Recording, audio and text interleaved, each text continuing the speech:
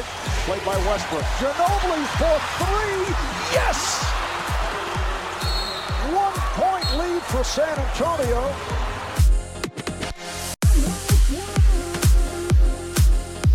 Terry, a long three. Bang! Jason Terry gives the Mavericks a 7-point lead with 33 seconds remaining. Rebound, O'Neal, coming up short. Horry for the win.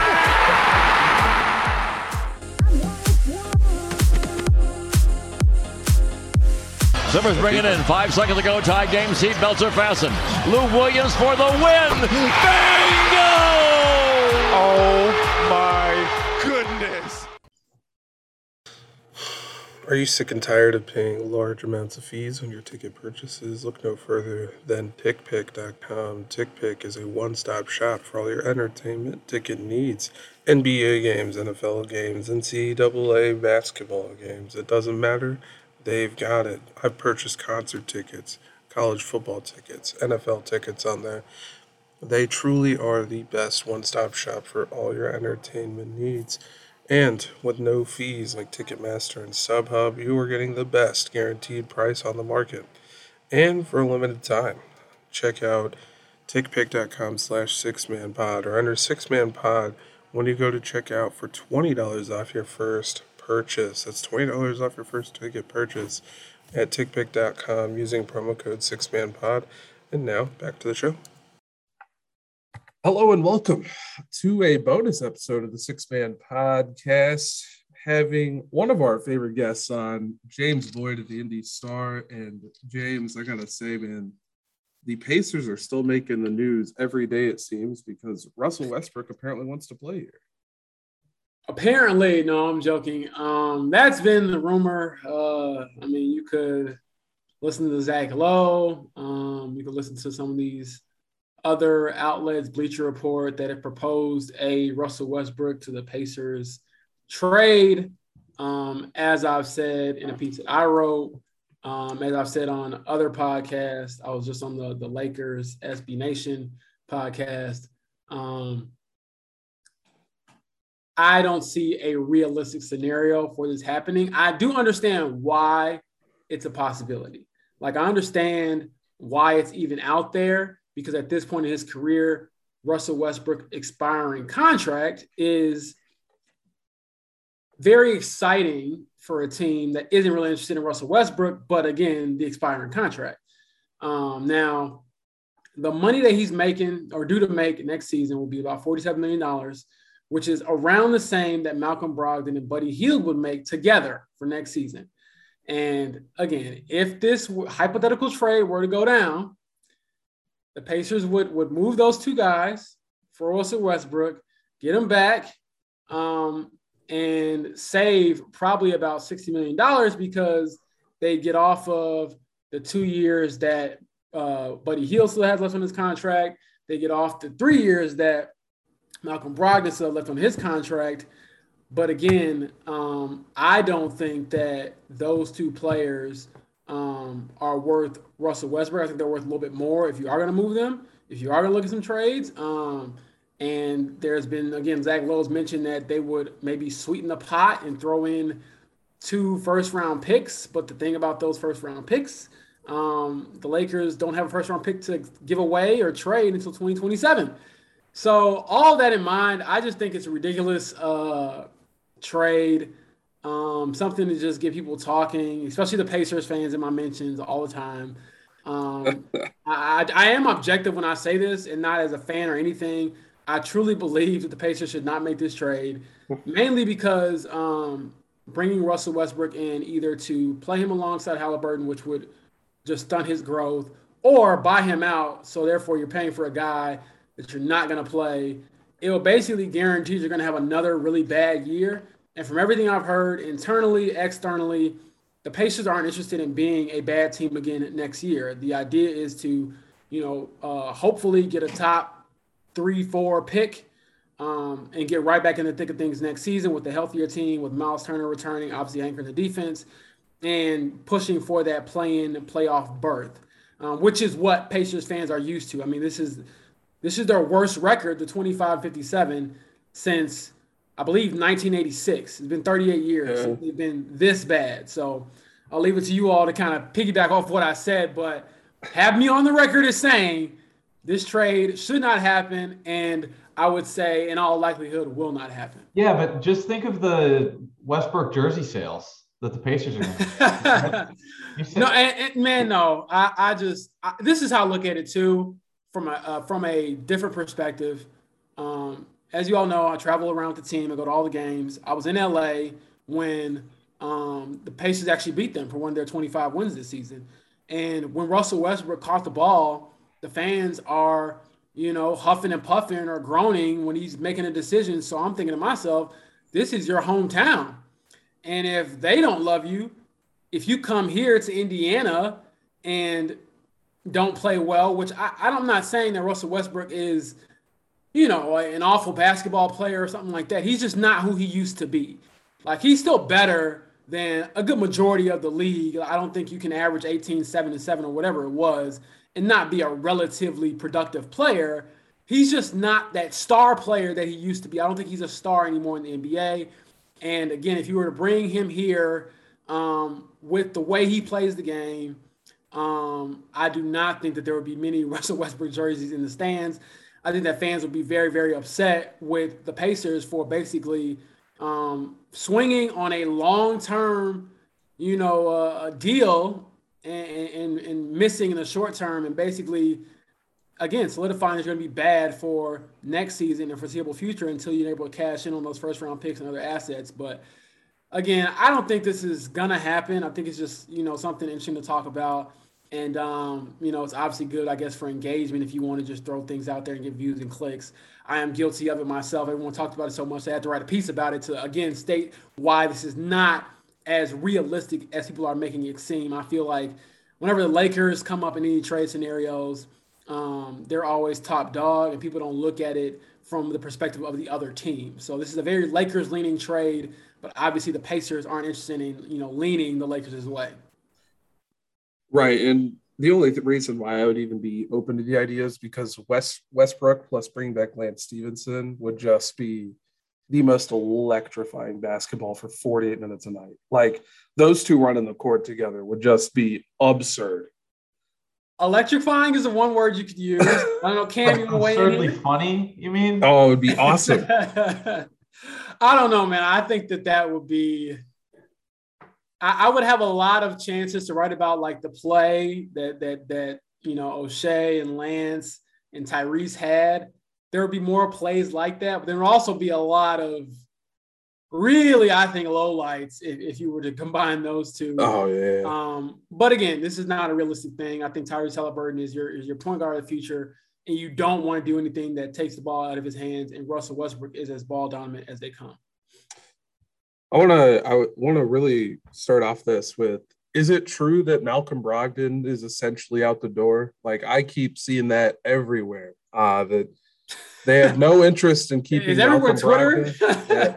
Well, I've read it on ESPN. I've read it on CBS Sports. Even one of my professors has been like talking to other Indianapolis media guys saying like, yeah, Brogdon just doesn't seem like part of the future for the Pacers. And to me, it's like his value can't be good. Like, what are you gonna get back if you actually get rid of Brogdon?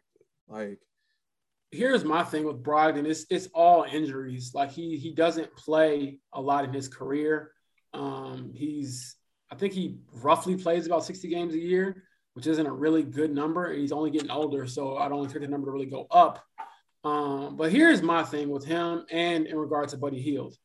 If it comes down to which one you'd rather have, I would go Buddy Hield because he's like the complete opposite of Malcolm Brogdon. I don't think he's as good a player because Malcolm Brogdon, when he was healthy this year, he averaged 19, 5, and 5, which are good numbers. He's a versatile player, but Buddy doesn't miss games. Like, he's pretty much available every single game. He's also a pretty good three-point shooter. I know his percentage dipped this season, but it's still about 36%, which I think is like a tick above league average. And he's shooting like 9 attempts a game. So he's going to make the defense recognize him.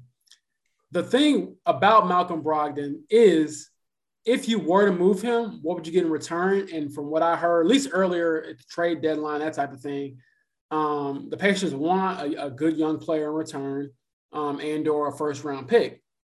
So I don't think that he'll get moved like right away or anything like that. I don't think that he's like on the hot seat either, because as we all know, the grass isn't always greener. Like with his availability issues, with his style of play, you know, it might not be the most perfect fit next to Halliburton, but I don't know right now who they were able to get to, you know, basically justify moving him. But I would say if it came down to him or Buddy Hield, I would keep Buddy Hield because he's just a safer bet because he's going to play.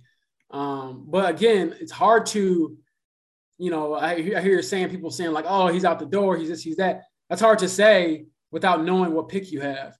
I mean, if you get, you know, the number 4 pick or something and you end up with Jaden Ivey, then you're like, hey, we got another wing guy. Do we need Malcolm Brogdon, or should we move him and get younger or get an asset? But if you end up with, you know, the number 9 pick or something like that, or even if you end up like, if we want to keep dreaming, the number 1 pick and you end up picking a big like Paolo or something like that from Duke, again, just positionally, I don't know how quickly you move on from Malcolm Brogdon. From everything he said to us, he wants to be here. I don't think the pairing alongside Tyrese Halliburton is a bad thing. I think it works pretty okay. I think that they just need more time to probably gel it out. But again, with Malcolm Brogdon, betting on time and consistency and availability is kind of a gamble. And at this point, it's probably safer to guess that he continue to miss games because that's just what he's done his entire career. Yeah, you know, you never know. He's like a mixed bag. There's so many times where I look at the way Brogdon plays, he is like the best player on the Pacers, you know. And there was even times we had Sabonis where he was the best player on the Pacers. But the inconsistencies and everything are really interesting from this Pacers team as a whole. Obviously, the worst defense in the league for like the last 60 games. You factor in – I'm pretty sure coming into the year, I think that the team thought they were going to be 500, and they just weren't. Now I want to transition to McConnell. First off, the fact he came back this year was fascinating to me. I love the fact he came back, grinded his way back to play the last few games of the season. That showed a lot of character and a lot of heart. And I also think he still has to try to win some faith with Rick Carlisle, so that might have been part of the reason why. But I've also been seeing McConnell's name pop up as like potential players to move this offseason. Again, it's going to depend who we draft, with 31 overall, obviously being a, you know, potential quality backup player. But, you know, does McConnell's future here make a lot of sense? You know, again, a little older. What are we thinking McConnell-wise as a backup one? Zach is really concerned about the Pacers' future and all these guys on the team, all these rumors that he's hearing. No, I think that he'll be here. I don't think he's going anywhere. I think he's a great locker room presence from everyone that I heard.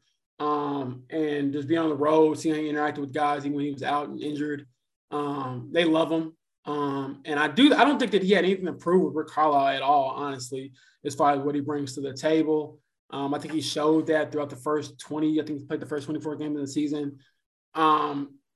And the thing about him is he is who he is. Like, he is one of those players where you don't have to worry about him clamoring for a bigger role, complaining about what his job is. He knows when I go out there, my job is to, you know, distribute the ball, you know, play good on ball defense, hustle, take charges, like do all the little things that basically define his career. Like, he went undrafted out of Arizona, and he's a 6'1" guard in the NBA. I think he just completed his 6th or 7th season. So, I mean, this kind of shows that, you know, you don't really get to where you are in this league at that size unless you know what you bring to the table and what you're really, really good at. So I don't think he's going anywhere. I think that, if anything, he is a legitimate backup point guard and someone that you can rely on. And it gives you a similar look to Tyrese Halliburton in the sense that he pushes the ball. He's going to play with pace, and the guys love that. I mean, a guy like O'Shea Brissett, really blossoms playing alongside guys like that, because all he has to do is just cut and run. He's talked about, playing alongside guys like that who make his job so much easier. So I don't think he's going anywhere. And from everything that I heard as far as the risk, it was literally just him wanting to prove or feel something or get a taste of, the game that he loves before he heads into the offseason. So his situation was different than Miles and others because it was a wrist. It's a bone, ligament thing. So as long as he was able to strengthen his arm, he was fine. And he also was able to get conditioning in while he was out, because unlike Miles, he could run and things like that and stay in shape. We saw him often running and doing, sprints in practice. And it kind of reminded me of my high school days, when coaches timing you and stuff like that. Jenny Busek even got on there, got in there with him a few times. So that was good to see. But I think he stays, man. He's a high character guy. He's a hard hat guy, all the cliches, but I mean, it kind of fits him because, again, he knows who he is and what he brings to the table. Yeah, and you need a guy like that, especially like in your backup point guard role. I think that's really the most important, the most important place to have him, especially if you're going to have a, ball dominant scorer as your starter like Halliburton. You can bring in, while Halliburton's on the bench, or you can, space him a certain way. You let somebody play that defense, and you can let Halliburton focus off offensively. And yeah, it's, you need like an Alex Caruso, you need a TJ McConnell. Teams need a player in that role to, I think, really succeed these days. You're going to need somebody who can play on-ball defense from a guard position. Absolutely. I mean, that's at a premium. I mean, we saw what we're seeing, what Jose Alvarado is doing, Grand Theft Alvarado out there with the Pelicans, and what he's doing against Chris Paul, who is, one of the greatest players of all time and greater than Allen Iverson. It pains me to say this because I'm an Allen Iverson fan, but for those on my Twitter who are arguing me about this, Chris Paul is better than Allen Iverson. I'm sorry. It is true. It is factual. Get your emotions out of it. But getting back to the point, though, in all seriousness, having a guy who can be an on-ball pest, who can make it harder on those guys, all these dynamic guards in the NBA who are bringing the ball up, is a unique skill and something that you don't see that often.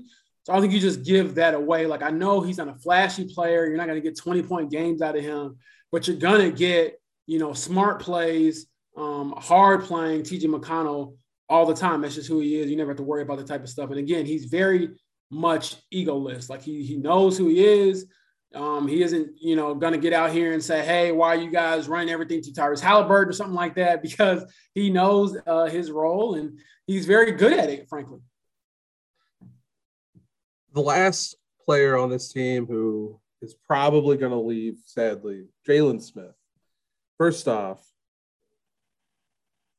it was awesome to see him just like flip a script entirely, because I think a lot of people were claiming he was a bust, especially coming out off of a Phoenix roster who basically gave him away for Torrey Craig, right? Like, that's, Torrey Craig's not anyone writes home about, but Jalen Smith with the Pacers just seems to be a totally different player.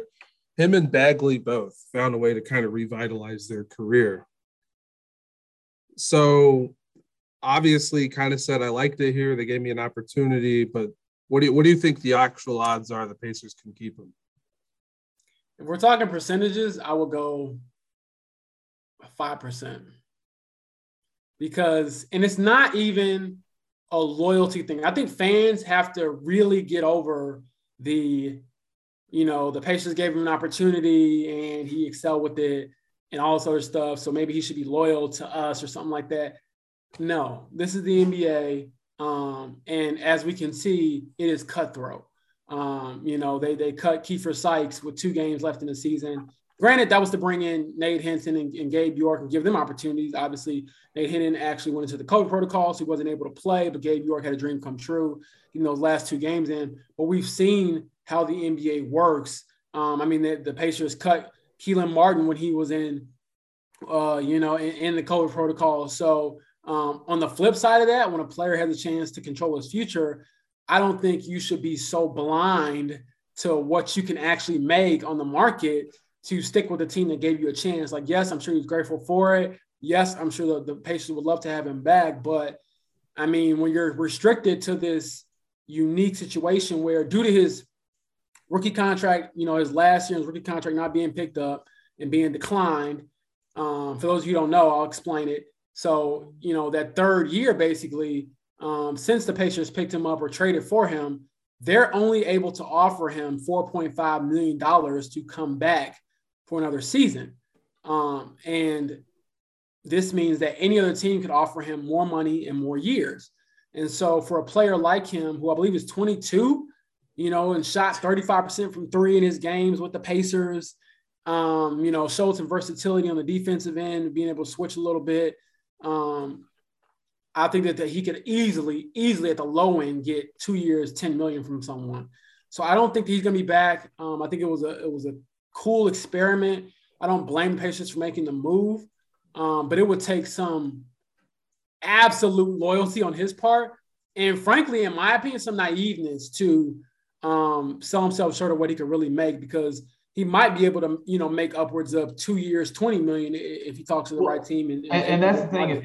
It's not just his first year. From what I understand, like anything beyond that, any other contract beyond that would be that they would have a further restriction onto what they could offer him as well. Now, is it something where like the Pacers could like maybe backload a contract for him and be able to keep him in, or is that like a true restriction? Like, hey, we can only sign you for 1 year for 4.5, 4.7. Yeah, I believe it's just the 1 year, 4.5. I'd have to check and double check, but from everything I've read, from the time that I explained it in my own writing, I believe it's just that 1 year, 4.5.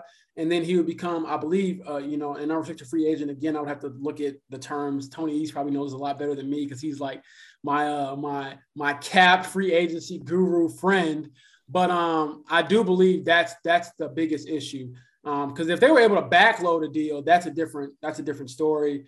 But I do think it's just a 1 year, 4.5. And again, if anybody in life, if you're able to, get longer, if you're anybody working a job is able to get a longer deal worth more money, we all would take that. I don't think he should, make an exception just because he's a basketball player. So it was a good experience. I do like his temperament. Jalen's a cool guy. He's very self-aware. Even when he got ejected in Orlando and we asked him about it and he told us about his mom texting him and stuff like that, he's like, he's very much accepting of, what he does right and wrong. I know he had like the bad foul one time. I believe it was against the Cavs, where he basically gave the game away because he committed a foul. Yeah. And he didn't know the foul situation, but he got up there and spoke to us after the game and owned it. And I remember saying hey, Rick Carlisle said it's his fault. And he's like, no, I want them to take I won't let them take the heat or whatever. And, both sides are trying to make sure they downplay the other one's fault. But as the player out there who made the mistake, he owned it. So in that regard, I probably missed that because he's pretty much a straight shooter. But again, he came here and he did what he was supposed to do from his perspective and prove that, he is or was worth being a lottery pick. And it's funny because he was picked 2 spots ahead of Tyrese Halliburton. So here's the big question now. Let's just say the pick doesn't matter. You get your dream. The pick doesn't matter. All right. Zach. Where we pick doesn't matter. You have to pick a player that you just want to cover as a writer. Is there anyone in this draft you're looking at they would be the dream pick as a writer to cover?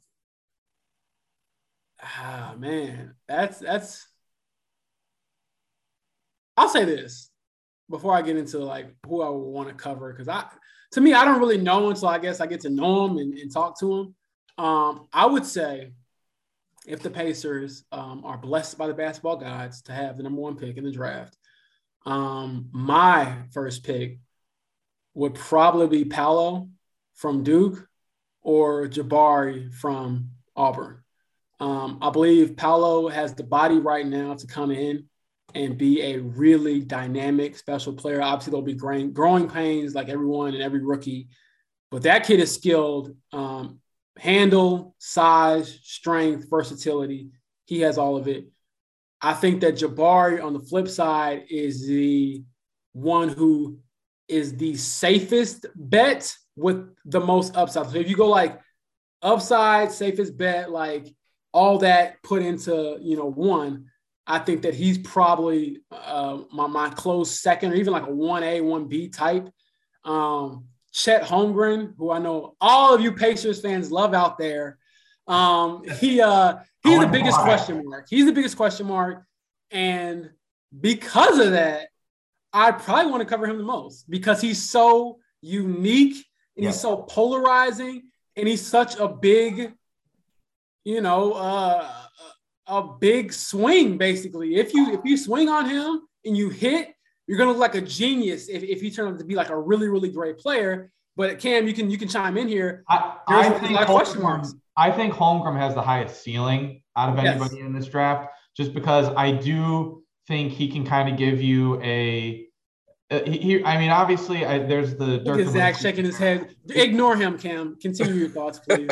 Obviously, there's the Dirk Nowitzki comparison with Chet. I don't think that he necessarily I think once he gets the body thing figured out, and I do think that the NBA is getting better and better at figuring out a fitness program, figuring out a weight program, and even maybe waiting a year or two on these centers now, where it's you can't. I don't necessarily think it's as fair to judge centers really in the NBA than as comparing other draft prospects. But the defense, the all around game that you can get with Chet Holmgren, I think is most intriguing to me. As a potential number one pick.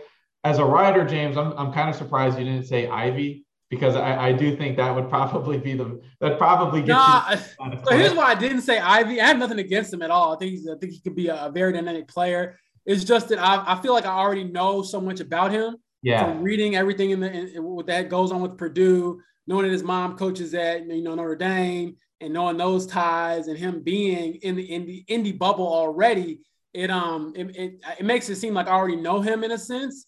So that's why I didn't put him on there. I have nothing against him.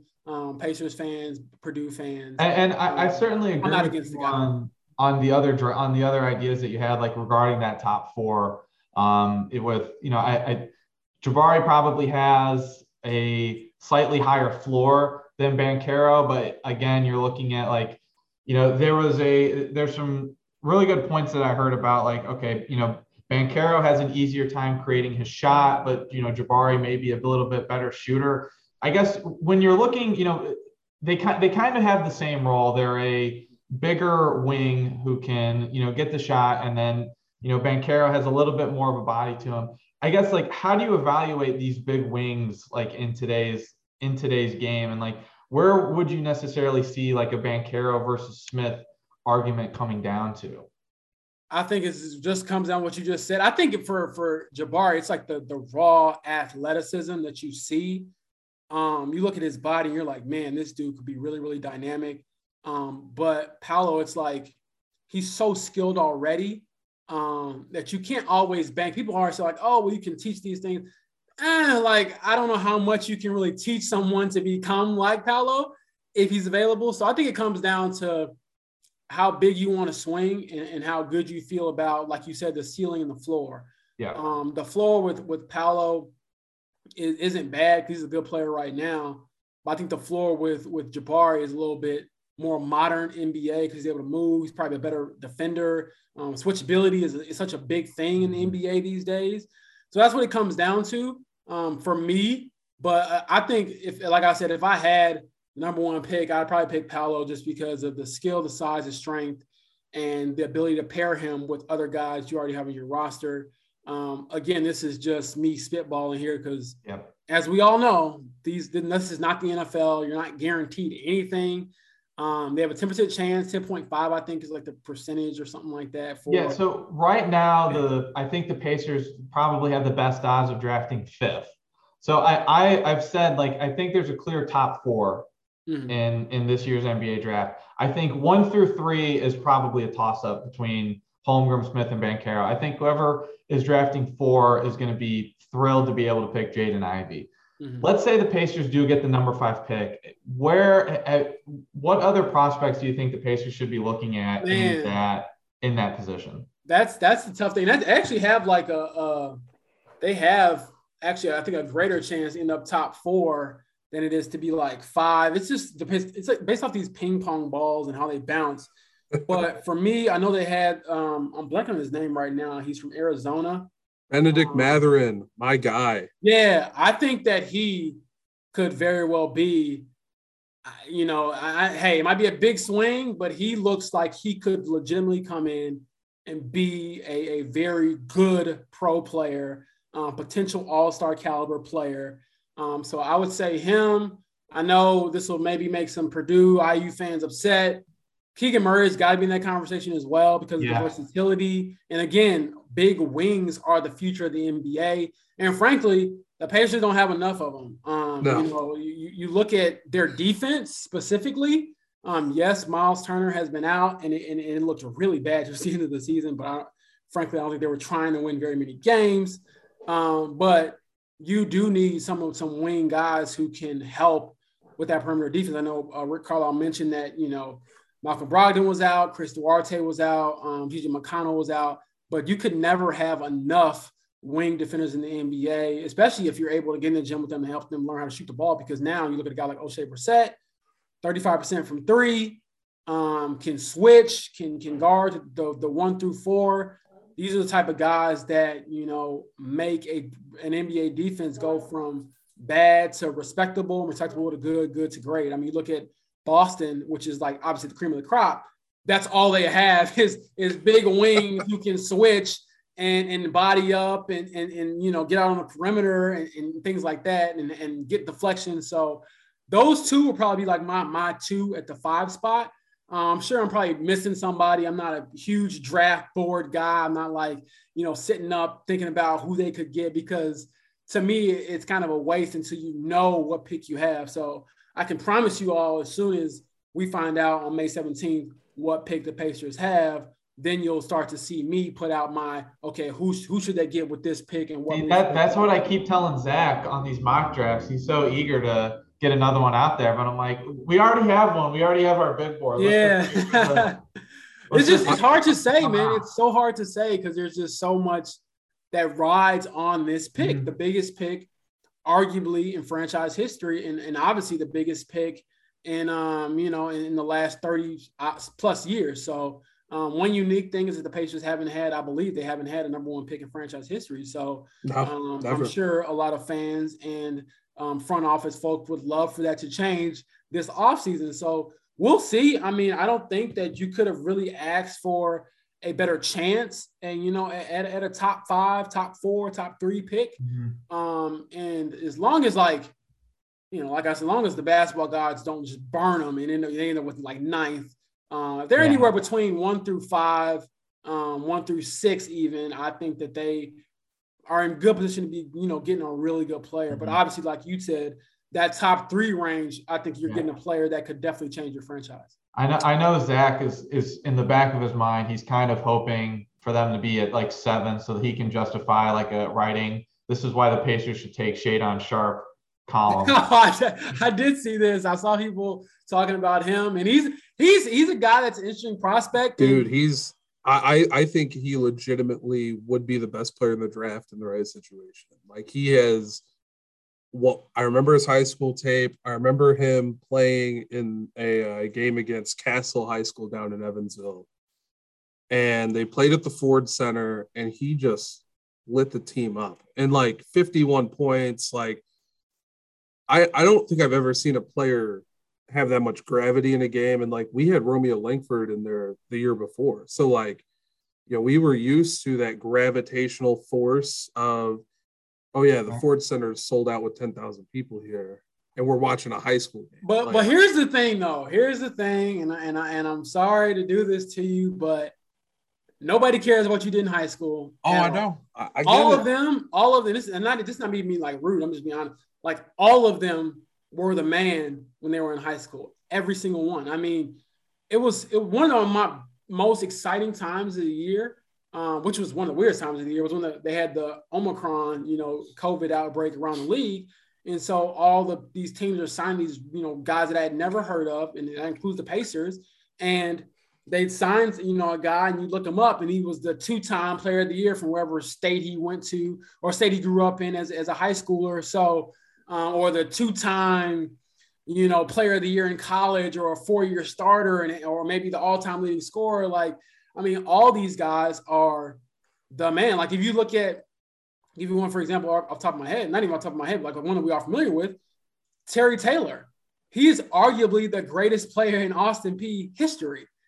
And for the majority of his rookie season, he was like this fringe NBA guy until he was able to get, obviously the multi-year contract. And even now, he's probably still a fringe NBA guy. So I would say. Yeah, I remember I went to, like, if you're just talking about like high school, this in Indiana, obviously we have it a little bit lucky. I remember going to a regional between Valparaiso and East Chicago Central back when Valpo had Robbie Hummel and Scott Martin, and East Chicago Central had Etuan Moore, and that place was wild.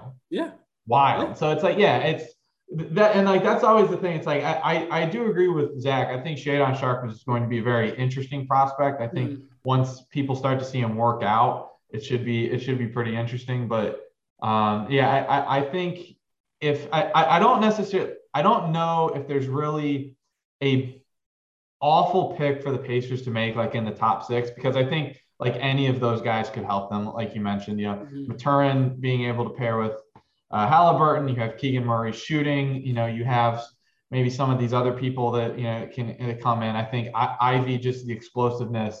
I think the Pacers are going to, I think they're going to be able to find a guy, in that 1 to 6 range. We're just going to have to figure out, exactly where the ping pong balls finish. Exactly. Well, and that's not to disrespect what Zach was saying at all. I just think that it's predicated more on his upside now and what he's done in college. And like you said, the buzz you see around him now has a lot to just do with what he's done at the college level and what he could possibly do at the pro level. And if anything, I think the biggest thing that people probably look at when it comes to these high profile prospects in your high school days is just the character. Like, has the character always carried through from high school until now?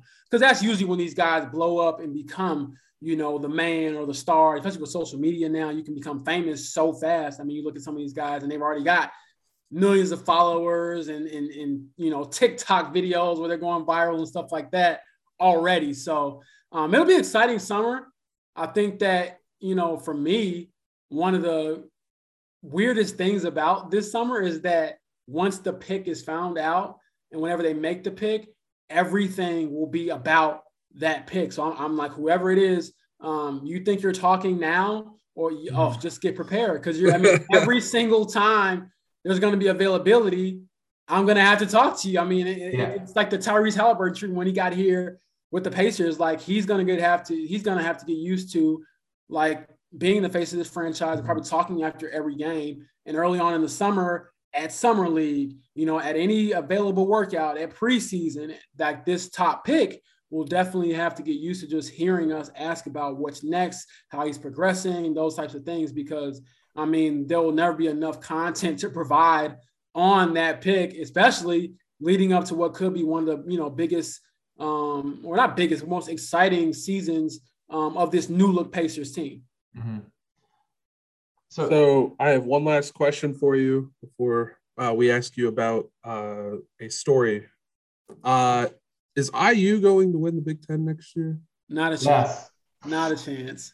And what's funny? I enjoy the back and forth a lot. I don't think people really understand I'm not like that serious when I say I hate IU. It's just a rivalry thing. It's not like I legitimately like hate the school, hate the people there. Like, it's just fun to like a school. It's great I love making fun of West Lafayette. Like, it's a dreary town. The best thing going for it is a burger place with like 30 seats. There you go. I mean, it's fun, but I do think that their recruiting class is legit. Yeah. I think Mike Woodson this year getting them to the NCAA tournament, winning a game. I know some people might not count it, but whatever. It counts in my book. We're counting it. I mean, it counts in my book, and it counts in the record book as well, so you might as well. And it's like, picking up the class that they did. They have 3 5 stars, 3 guys within the top 25, and Jalen Hood-Schifino, Malik Reneau, and the other guy whose name escapes me at the moment. But this is the best recruiting class. There's a lot of buzz. Obviously, there's been a lot of roster turnover at IU. You had a few guys go into the transfer portal. I think Christian Lander is due to announce wherever he's going today. He was kind of hyping himself up on Twitter. I guess we obviously, Purdue's still going to have Zach Edey. They're can't get rid of these guys. Yeah, got Caleb First over there who will probably get some more burn, and he's a Indiana guy. Saw him play in high school as well, and he was pretty darn good. But I do feel like obviously IU finally Caleb Banks, that's the guy who the other recruit that's coming to IU. Obviously IU, they finally did get their win against Purdue, first time in 900 days or something like that. How do you see it does seem like it's going to be a little bit more exciting, because I do think IU and Purdue have a chance of being like the two of the top 3 teams in the Big Ten. How does that, what kind of buzz do you think that's going to bring back to Indy, to the state, to, kind of just this basketball, this rivalry, because it's been terribly, terribly one-sided. Yeah, it hasn't felt much like a rivalry, right? And as an outsider, and that wasn't even a dig. It's literally just, 8-1 in the last 9 games. Yeah, something like that. And obviously that one that you got off of was a pretty big one. So I think it'll be good for the state of Indiana. And like I said, I like trash talk. I like, as John Morant said, the smoke. I like when you bring it, run up the chimney, all that stuff. It's fun, man. That's what makes college basketball great. I think one of the things that fans kind of have to get over is when other fans, enjoy beating you, or enjoy when your team loses or doesn't do something that's a rivalry, in my opinion. I think some people think it's like this head-to-head thing. It's no. If I'm an IU fan, I want IU to be great. I want Purdue to be awful. And then the vice versa. It's that's what it's about. And if those teams are on 2 even playing fields, then you won't have one side chirping all the time versus the other side and bringing up, what happened yesterday, or whatever. I think that's a good thing to have. And frankly speaking, the way I look at sports, no one cares about what happened the game before. If we come out this season or whatever and IU beats Illinois, my alma mater, you are free to rain down on me and tell me how bad Illinois is. Now, vice versa, if Illinois comes out and beats Purdue or beats IU, I'm going to tell you how great Illinois is. And then for the person who comes in my mentions, you haven't won a national championship. We won one. I don't care about what happened back in 1980, whatever. I was not even alive. So I think that, to me, is what makes the rivalry fun, because if all you're going to bring up is past stuff, it's no fun. But if you can inject some new blood into it, and speaking specifically about IU and Purdue, if you can have some really good games, some back and forth there, I think it's good for the Big Ten, good for the country, just because you got 2, fan bases who are proud right here in this state, and you throw in Notre Dame. And that's why they call, kind of like the Hoosier State. Basketball is different here. You kind of believe that because of those programs. So it'll be fun. I'm excited for it, just because I think the energy from college basketball is just a lot different than the pros. All the playoff games you see now, that's every Saturday in college, college basketball. It's been my biggest critique of the NBA is just there are definite times where it's just not there.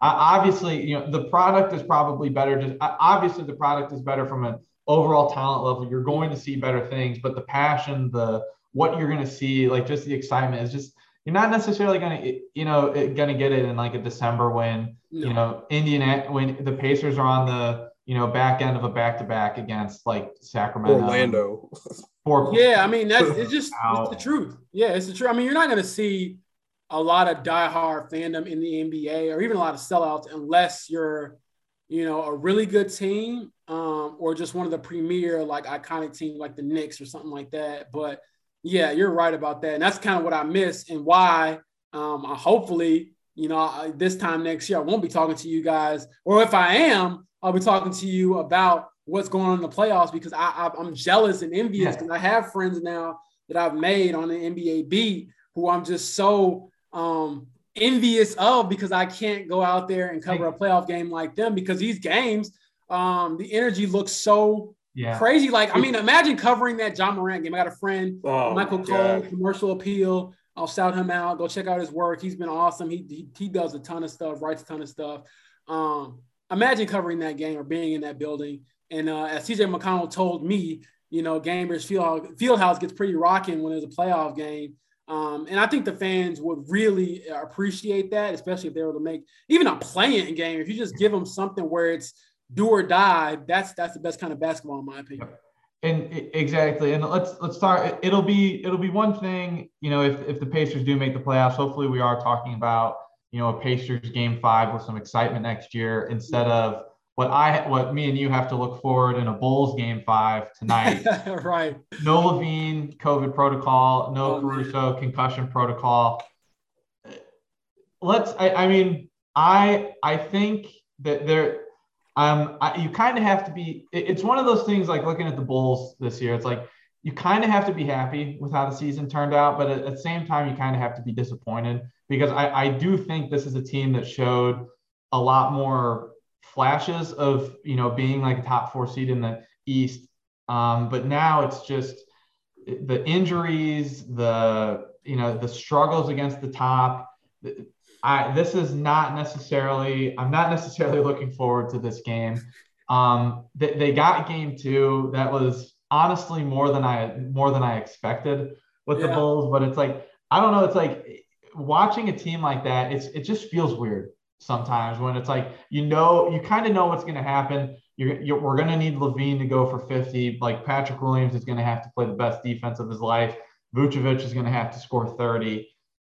Oh man, I guess like I don't want to say it's too early. It's like it's time to start looking at next year for the Bulls, but I kind of want to say that it's time to start looking at next year with the Bulls. I think we can kind of start getting ready for the offseason talk with them as well. It's time to start looking. I'm telling you right now, no need to not rip the Band-Aid off, Cam. Zach, don't you smile too much, man. My childhood team, the Bulls, are definitely they made some moves. And this is my childhood team too, man. I know, man. It's tough. It's tough. My fandom's kind of shifted. Go ahead. I'm sorry.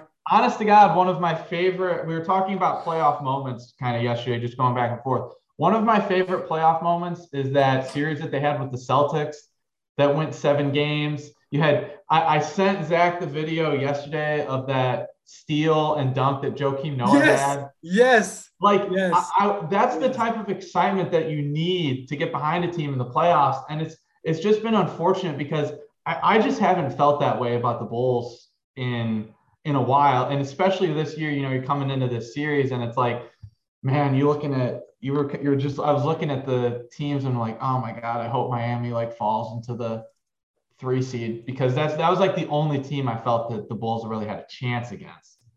Yeah, I mean, it's funny you brought that play up because I remember that play, and I remember a couple of plays like when Derrick Rose, after the ACL injuries, banked in that 3 against the Cleveland. I was it was my freshman year in college. I remember screaming and running down my freshman dorm and probably making a lot of people mad, but I didn't care. It was the playoffs. And even like when Taj Gibson dunked on D Wade that one time, like even that defensive stop against the Heat when Noah shut down LeBron, like in Game 1 of the Eastern Conference Finals, when whatever year that was. I remember I was going nuts for that. Yep. See, these are my moments. Now I got to talk about like Victor Oladipo being goaltended against and stuff like that. But all jokes aside, I think that the Bulls made some good decisions. They obviously made a lot of pushes, but I think that I don't think they were ever a true title contender. No, I would agree with that. I think as good as DeMar DeRozan played this year and as deserving as all the praise that I think he's gotten this year, and I think the chip on his shoulder from everyone saying like, oh, this is the worst acquisition in the offseason, so on and so forth. I'm kind of, it's one of those things where it's like, yeah, they were going to need some quality performance. They were going to need like an all NBA performance from Levine. It just, like I said, it just goes down to, it's like the way they started, when they were fighting with Miami and going back for the 1 and the 2 seed versus the way it finished with, Lonzo being injured and Alec Caruso being injured, and the COVID struggles and Vucevic being up and down. You get Williams back and he's had some flashes. He had a 20-point game this series, but he's also had 3 games with like 1, 5, and 6. And it's just, I'm looking forward to it though, because I do think that, this is a Bulls team. They're going to have like an 18 or 19 in the draft. I think I've been targeting like Walker Kessler from Auburn. I think he would bring a lot to them. I think that would cover up a lot of needs that they have, especially, defensively and spacing. But obviously, first things first, you need to sign LaVine. Oh yeah, for sure. I mean, that's priority number one. He's obviously the youngest of the two stars. He's legit, as we've all seen. But I just think that for this particular series, this particular game, it's, as my sister would say, OVA. It's over. You're going against Giannis. He is a menace. And it's so funny watching the game. I watched the last couple of games with my family back in Chicago, and got my uncle yelling at the TV screen, just stay in front of him. And I'm like, hey, man, the entire league has tried that. Yeah. And he's just too fucking good. He takes 2 dribbles from half court to the basket. You can't. He had a 50-point game against the Pacers in Milwaukee. I was there. It was the most unexciting 50-point game ever because all he did was just dunk on everyone, which was amazingly great, but it was so amazingly great that it was boring in a sense because there was no really hardness to it. It was just, I'm a better athlete than you. I'm more relentless than you. I don't get tired, and my arms are longer than yours. Yeah. I'm more skilled than you. And he just did it. I mean, he literally probably dunked it 5 or 6 times and maybe made like 15 shots in the paint that night. So, yeah, I mean, we'll see what happens. But again, I'm hoping that next year, this time, I won't have too much time to watch the Bulls or any other teams. I'll be watching the Pacers. And I think that that's the goal. And I wrote about it actually in a piece that just went up on our site this morning, I believe. With already retweeted it. I got you. Yeah, Tyrese and Buddy, basically saying that they want to taste the playoffs. For Tyrese, he's going into year 3, never sniffed the playoffs, and for Buddy, he's going into year 7 and never sniffed the playoffs. So these are 2 guys who are hungry for that experience, and I think that given whatever pick you get, the health of Miles Turner, and potentially making some moves, whether it's moving Malcolm Brogdon or someone else. You should be, in my opinion, able to contend for a top 10 seed that where you're, again, contending for a top 8 seed and making the playoffs officially. All right. My last question before we let you go, because you've given us so much of your time today. Do you have a favorite story from covering the team this season that won't get you fired? It won't get me. Oh man, I don't have anything like crazy. I pretty much share whatever is going on via Twitter, via social media. I feel like I'm pretty open with the ups and downs in that regard. I will. I'll give you all. I'll put it like this. So I don't know if you all were aware of the TJ McConnell thing that happened with my story. Are you aware of this? I am not. No. All right. So this is how it goes when you're, in the media. So we were anticipating that TJ McConnell would come back, right? So anytime, like you all know, that you can anticipate something's going to happen, you pre-write the story. And so I pre-wrote this story saying that he was back before it officially came out. It was the same day as that he came back. I think it was against Philly in Gainbridge Fieldhouse. And so I was walking into Gainbridge Fieldhouse, got a text from important people on the Patriot side, and they're saying, "Hey, James, did you know your story's up already? Like, who told you this?" I'm like, "Huh?" Like, I'm checking, and I guess someone over on our editing side actually put the story out prematurely. Man. I broke that TJ McConnell was coming back, although I didn't know officially. I just wrote it just in case it was supposed to happen. And I guess someone on our editing side got a little confused or whatever about what happened. And so it got posted early. And there was this running joke, basically, because, I took the story down right away. But obviously the damage was done a little bit, and I had to deal with the little backlash of that. But then Rick Carlisle comes out for his pregame press conference, and he goes, and it's always at if the game is at 7, he'll talk to us at 5:30, I believe. Is what it's always an hour and a half before if it's a home game. And so he comes out at 5:30. He's like, "Hey, is it 4:52 yet?" And we're all looking around he's like, "Hey, is it 4:52?" And I realized that's the time that the story got posted. And he's like, hey, by the way, he's back, blah, blah, blah. And so, yeah, I had to deal with that, and everyone's laughing at me. And it wasn't necessarily like my fault. It was just, I guess, like, just, internal communication got to be a little bit better. I guess at Indy Star, it was something we all learned from. It wasn't a huge deal. But it was funny that Rick Carlisle took it in stride like that. And basically, I just had to eat my crow for like a day or two. It's a story that I'm sure I'll probably never really live down. But I took it in stride, man. Like he mentioned that, he said, hey, he's back. You got that, blah, blah, blah, this or that. And I just laughed. He was like, hey, I'm glad you're able to have fun with it. I was like, hey, this I'm having fun all season.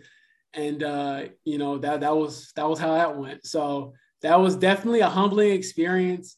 And I know now that if you have a story that you want to pre-write just in case something happens, always put "do not publish" in the headline, until that way, no one on the other side or no one looking at the story, editing it for me, thinks it's a story that should be going online right away. So thankfully, it wasn't, a superstar type of player. I'm not on like the Lakers beat or the Knicks beat where I'm going to have, I probably had maybe 5 or 6 fans reach out to me and say, hey, yeah, he's back, or wait, what are you saying? He's not back, all this type of stuff. But I'm sure if I was, on a bigger beat or something like that, or a national reporter, you'd never live it down. I know, right? So it was one of those things where you learn, and I think it was honestly a good, transparent moment for everyone to kind of see that I'm human. We're all human on our side. Yes, I got the blue check, and I'm verified, but it doesn't mean like everything I say is 100% accurate all the time. Like, yes, that's my goal, but being a human, I always fall short of that goal because you just make mistakes sometimes. So that's a mistake, though, that I won't make again. I can promise you that, just because when you have the coach yelling out 452 at you after you published a story, that you learn pretty quickly that'll never happen again. So that was a fun one. It was pretty funny. And again, something that, as the rookie, I guess I had to, kind of take. So no pink backpack, but. So you're not going to pre-write Pacers like 1 through 6 on the draft lottery? Yeah, no. Like, honestly, like whenever they find out what pick or number they have, I probably will pre-write something.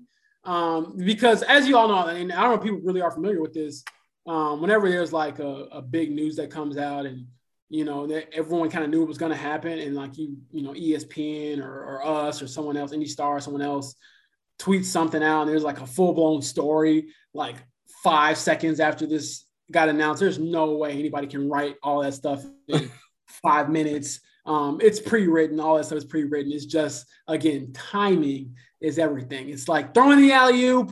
You just can't throw it at the alley-oop too early. Instead of dunking the ball, I missed and whiffed, and I had to deal with I can't even say the wrath of Rick Carlisle, just the laughs of Rick Carlisle and others, because they know that I'm new to this and I'm learning. So I'll be a much more seasoned veteran going into year 2, and hopefully I can, get that most improved player award.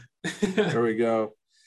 All right, Jays, can't thank you enough for this hour of your time. It's been a pleasure chatting with you, and I'm sure Cam had many more Bulls questions and hot takes to spout off, but I wanted to get your insight on the Pacers as we live off or come off the worst season of all, well, not all time, but pretty close to it. There, yeah. So do you have any work you want to brag about to people who might be listening or anything like that? Yeah, I would just say continue to check out Indy Star. I'm a little slow right now, but I'll try to keep it as fresh as I can. I'm doing a lot of behind-the-scenes work to hopefully build better connections with players, their representatives, things like that, to hopefully, like I said, bring you all better content next season. And I'll even say this, I'll be covering the WNBA. I know I'll do the Fever season opener. Sweet. And I'm like 90% sure that I'm going to do their preseason opener this upcoming Saturday against the Chicago Sky, which is, again, my hometown team. And shout out to Dana Evans, who's from Gary, Indiana. Obviously won a championship in her rookie season. So it'll be a lot of Indiana ties in that game. So yeah, just stay tuned. It'll be a little, like I said, it won't be that exciting and not a lot going on these next couple of weeks, but as soon as that lottery date comes, once that happens, there's no looking back, and it should be a very exciting offseason. And I probably won't be able to breathe a little bit until, just before the season starts back up again. And we're hoping that things are a little bit different next year. So thanks for having me on. As always, you can follow me, Romeoville Kid. I try to respond. I try to engage. IU fans, stay away from me. But again, it's all love as always. With that, thanks for listening wherever you are, and sign off for Cam and myself and Mark at work in Kokomo. You're listening to the 6 Man Pod.